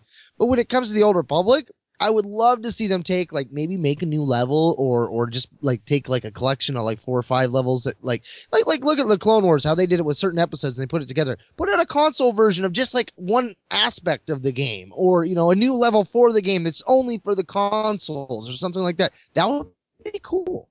Also on computers, but not on consoles, we have the other MMO out there that's forgotten even more easily than the Old Republic by a lot of people. That is Clone Wars Adventures. Clone Wars Adventures hasn't really seemed to be putting out a lot of new content since the end of the Clone Wars on television. If you go through their news, and I have only played this as a trial version, I haven't played it since then. But if you go, or actually, it wasn't even the trial version, I was a beta tester. You go through and look at their news articles, and most of the news is just about sales and such. If you go back, further towards the end of the year than, say, May, right around the time that the cartoon series was ending. But they have a new feature, a relatively new feature, which is Card Assault, which is a digital card game that you can play, kind of like when Galaxies did its own Galaxies trading card game, the digital card game where you had to play through Galaxies and such. So they're both still out there, and they're both still putting out new content. And from what I'm hearing from all circles, it is quality new content. It's just that these are not console games, so there's a big chunk of the video game market that it's missing. Boy, Clone Wars Adventures, I almost forgot that game was even out there. Yeah, I remember when the beta came out, checking it out. My son would play it for a little while, but most of the cool stuff you wanted to do, it wouldn't let him, or he had to pay to do it, or he needed to have points, and he just grew bored of it. And I don't think he's been back. That brings us to the stuff that actually is multi-platform and did come, in some cases, though not all, to consoles. But man, this is not core gaming for many Star Wars fans, and it certainly isn't giving us much in the way of new stories.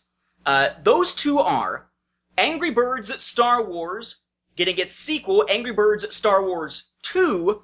That one has the telepods and everything we'll get into, and its companion on, kind of the casual, extremely casual gaming side, Star Wars Pinball, which is released both as a standalone and as an addition to Zen Pinball 2, different tables you can add in. Basically, Angry Birds Star Wars 2 is the one that introduces those telepods. With Angry Birds Star Wars 2, think Disney Infinity. Think Skylanders, in that you might be playing the game and want to use a particular bird as one of your ones to attack, the little pig, imperial, whatever targets and such. But you might not have it in your repertoire for that level. So what do? You go out and buy a little Angry Birds Star Wars 2 toy with a telepod. You stick it on this little stand and stick it on the camera on your phone or on your iPad or whatever, and it basically takes that character, recognizes it, and pulls it into the game for you, just like putting a little toy on the little stand for Skylanders or something like that. It's a huge marketing push toy-wise for Star Wars playing into this game. It basically means that most of the time when you go into the toy section of any type of major store looking for Star Wars stuff, you're going to see a tiny bit of maybe the Black Series, and pretty much everything else is Angry Birds Star Wars. This angered a lot of people at some of the big toy fair type events when they came out, and most of the stuff they showed was just freaking Angry Birds all the time. As for Star Wars Pinball, that's a multi-platform release. You can get it for, PlayStation 3, Xbox 360. You can get it on the Vita. You can get it on the 3DS. You can get it on the Wii U. You can play it off the computer. You can play it on mobile devices. It's pinball with themed tables based on Star Wars. The initial game comes with a Boba Fett table, the Clone Wars cartoon series based table, and a table based on The Empire Strikes Back. And then there's the Balance of the Force expansion for it, not to be confused with the card one for the LCG. That one includes 3 new tables, one based on Return of the Jedi, one called Starfighter Assault, and one based around Darth Vader, just like the themed one for Boba Fett from that first grouping.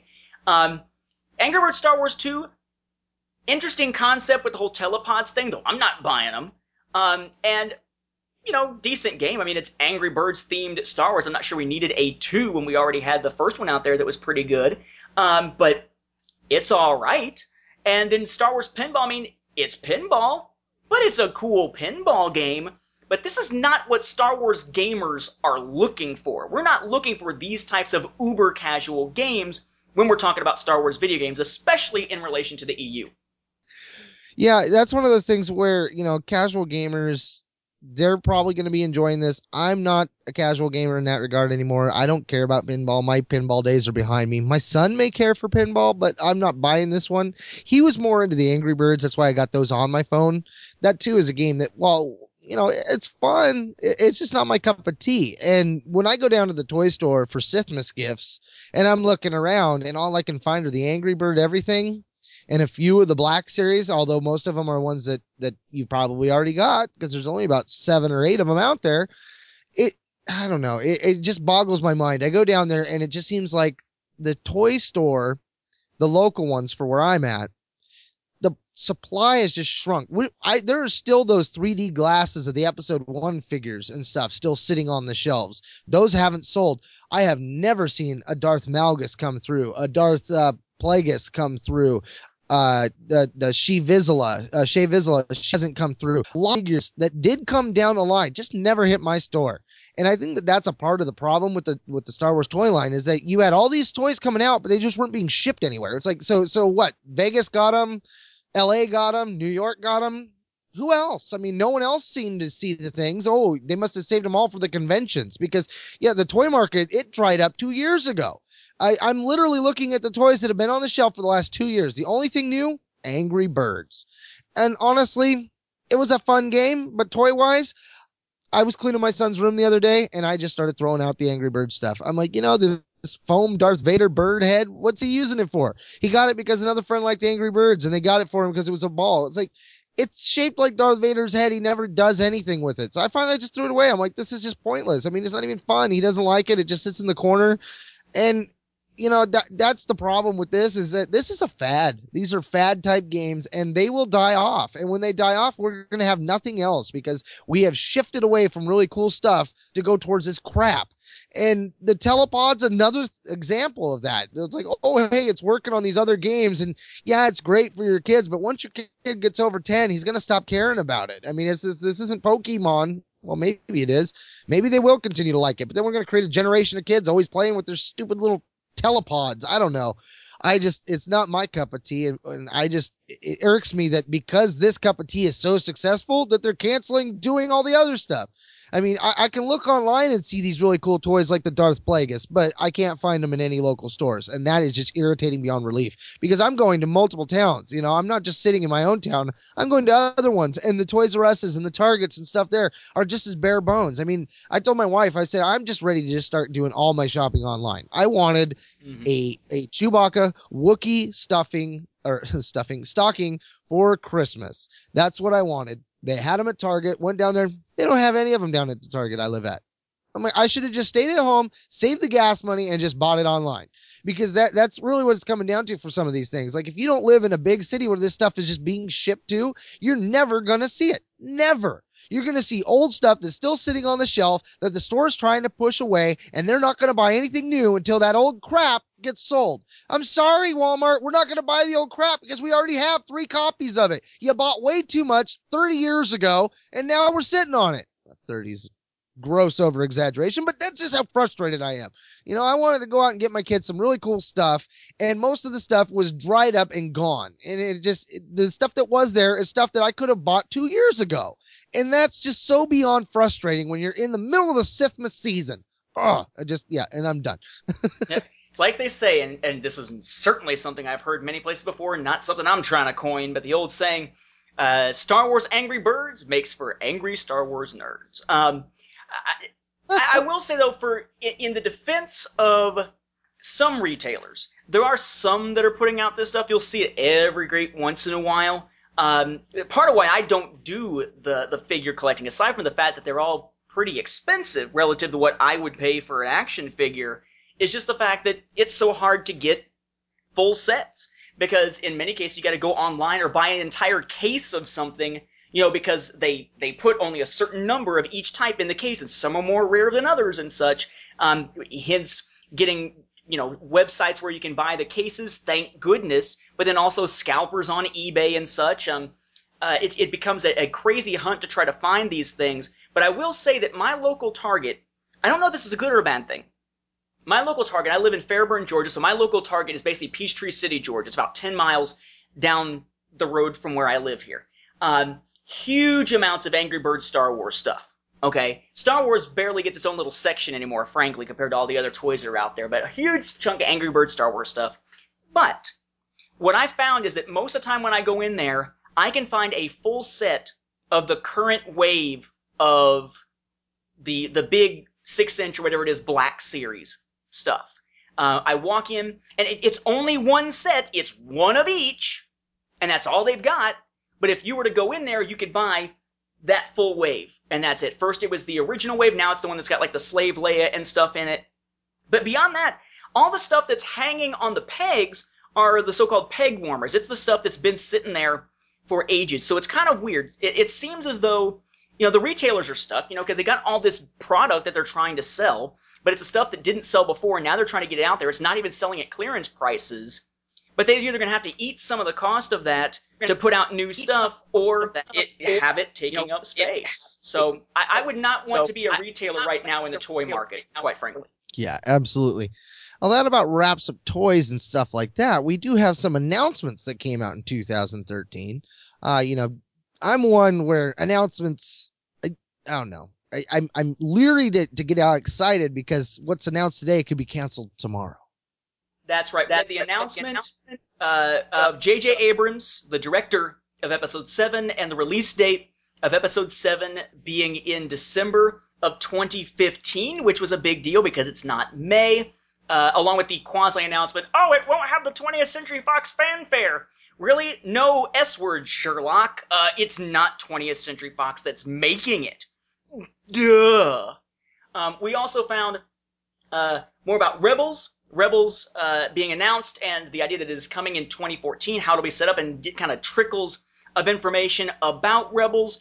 And we also had the confirmation that apparently the Clone Wars bonus content, those episodes that were being finished up, that weren't part of seasons 1 through 5 or the film, those are going to be coming in early 2014, though there is some question still as to how we're going to get that content. I mean, all big news, the biggest I think of which being just that, Rebels is going to be coming in 2014, at least for someone who looks at Star Wars as a whole. But honestly, we are 2 years out, basically in the same month now, 2 years out from a new Star Wars film. We are about a year out from a new Star Wars cartoon series. And I kind of feel like, maybe this is just me having rose-colored glasses when I look back at the last time there were new Star Wars films coming out, but it feels as though we haven't really got a lot of information yet. I know they're still doing casting and whatnot, but it feels like 2 years out. I used to think that we got more information by this point. There's going to be a glut, of course, of all kinds of information maybe in that last 6 months toward release of all these things, but I would have thought we would have seen at least a little bit more at this point. Though again, that may just be me having faulty memory of it all looking back.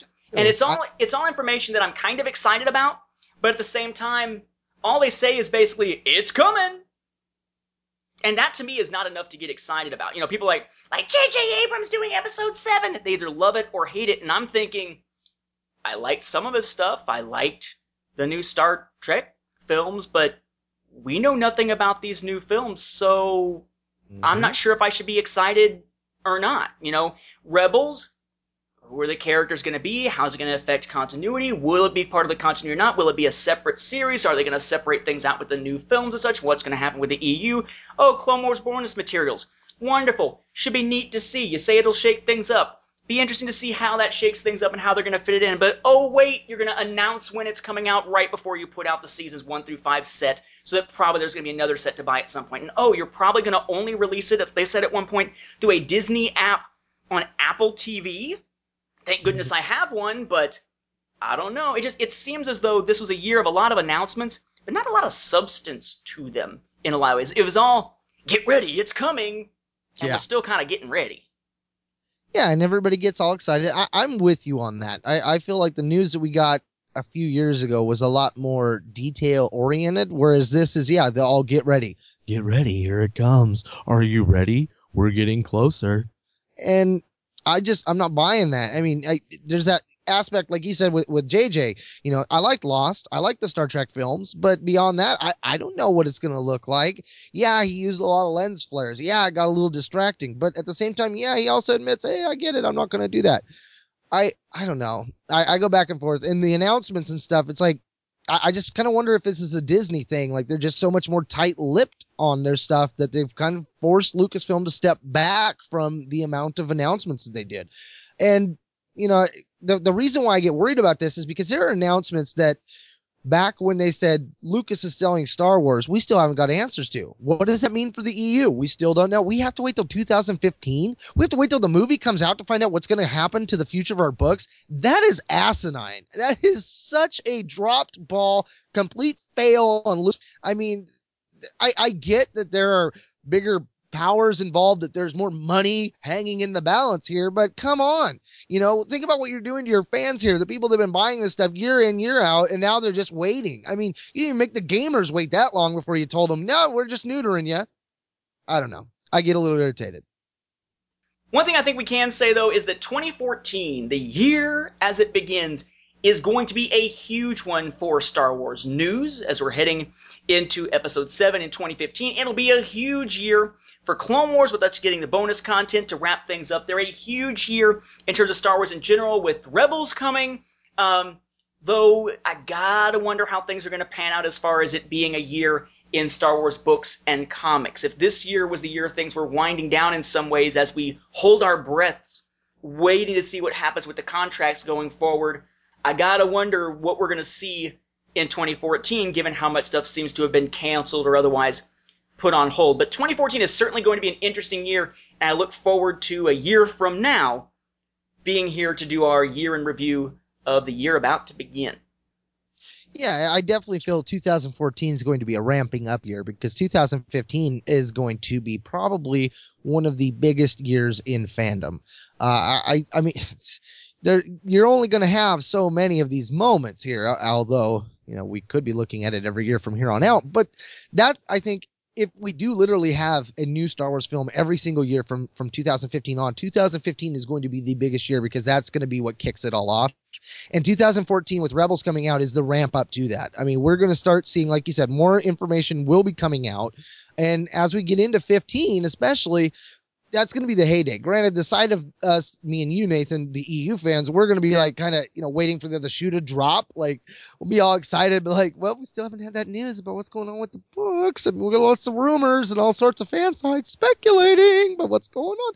So there's that side of me that's a little trepidatious still, but the excitement level is there. I mean, you can't get around that. Even though the films may be knocking books left and right, we're getting more films, which means that this universe is going to be growing regardless. And even if they do cancel or stop putting out books further in the EU, I truly believe there are enough fans out there that will demand that continue, whether it be, a year, 4 years, or 5 years, maybe even 10 years later. I truly think that there's enough of us out there to say, hey, we want to know what's going to happen with Sword of the Jedi. We want to know what's going to happen with Aboleth. We want to know what happened with the 10 Knights. Did they find the Dagger of Mortis? Things like that. There are questions out there in the EU that we have, the sea-level canon, that we want to know. EU fans that live in sea-level canon, film canon isn't enough. I'm sorry, you folks out there that love having your small little canon and having it all line up some of the time, there's a bigger story out there, and there are a lot of us fans that like that one just as much, that we don't want to see it die. I mean, imagine if you were told today that the film canons were going to be scrapped for something new. I'm pretty sure you'd freak out too. So don't judge me.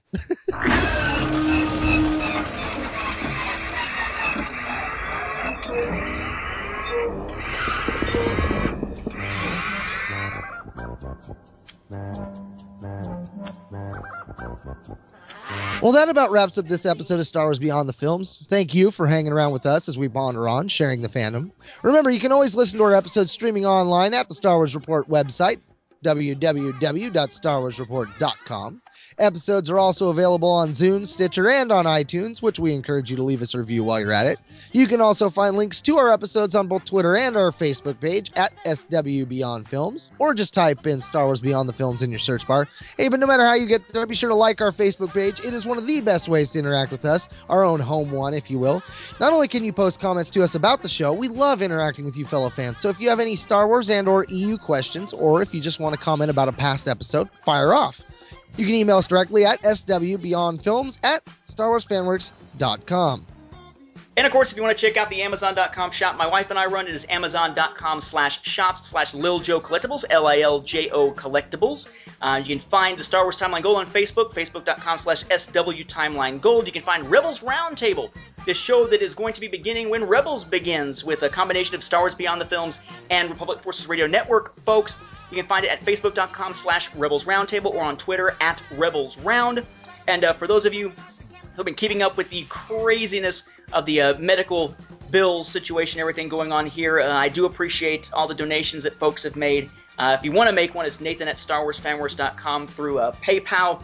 We're sort of sitting on the edge right now, waiting to make sure that she has insurance coverage for the next year, because apparently there was something that the website for us to put everything into for the State Health Benefit Plan of Georgia, there was documentation that they want, but they never actually asked for.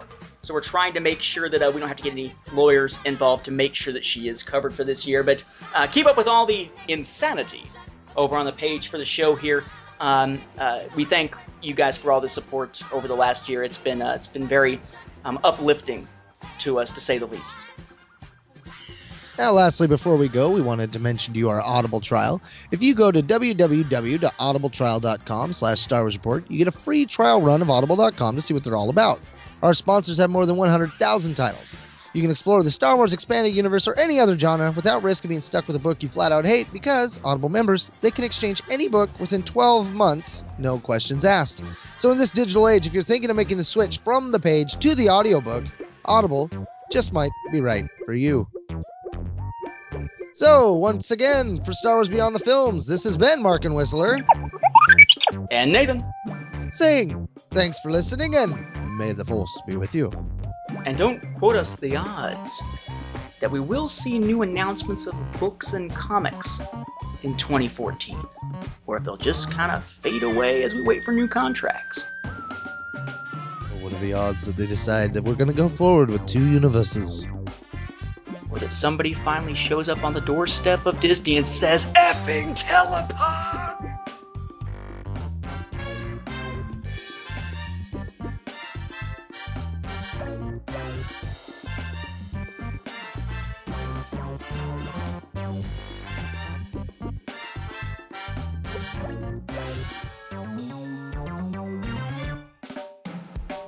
This, of course, brings us to our contest for this episode. In celebration of our 100th episode to episode this year, as we go along, we are giving away various products, Star Wars and otherwise. So far, we've put up Crucible and Mercy Kill and a copy of Greater Good signed, and both versions of the Wars Battle of Phobos Preludes book that has my first war story in it, Healers and Hunters. Now, we swivel back around to another Star Wars item. In this case, you can win yourself a hardback copy of Scoundrels by Timothy Zahn. Yes, the first Timothy Zahn book that I actually thought was worth checking out since the Del Rey contract began. Scoundrels, that caper story, this is coming from Mark's personal collection here. In order to enter for this one, you again, as usual, have 3 weeks to enter. So you want to enter by January 17th. In order to enter, send us an email to swbeyondfilms@starwarsfanworks.com. Make the body of the email your mailing address so that if you win, we can send it to you. And make the subject line Scoundrels. Get that into us by the 17th. We will do a random drawing, and hopefully you'll win it. Also bear in mind that the first of these contests is ending on the day this episode is being released, December 27th. So starting in our next episode, we will start announcing winners from the previous contest, starting back with, I believe it was Mercy Kill. That was our first one here. So it's kind of exciting to finally be getting to that point. And don't worry, there is much more to come. More stuff from Mark's side of things, more stuff from my side of things, including another copy of Greater Good I know from my collection, and 2, count them, 2 Equals and Opposites Star Wars Tales number 21 comic packs with my story in it, with those figures based on it, Kyle Katarn and the Vong, which will have a signing optional out there. But we're leaving those towards the end of this long prize process here. As well as Dawn of the Jedi, Into the Void.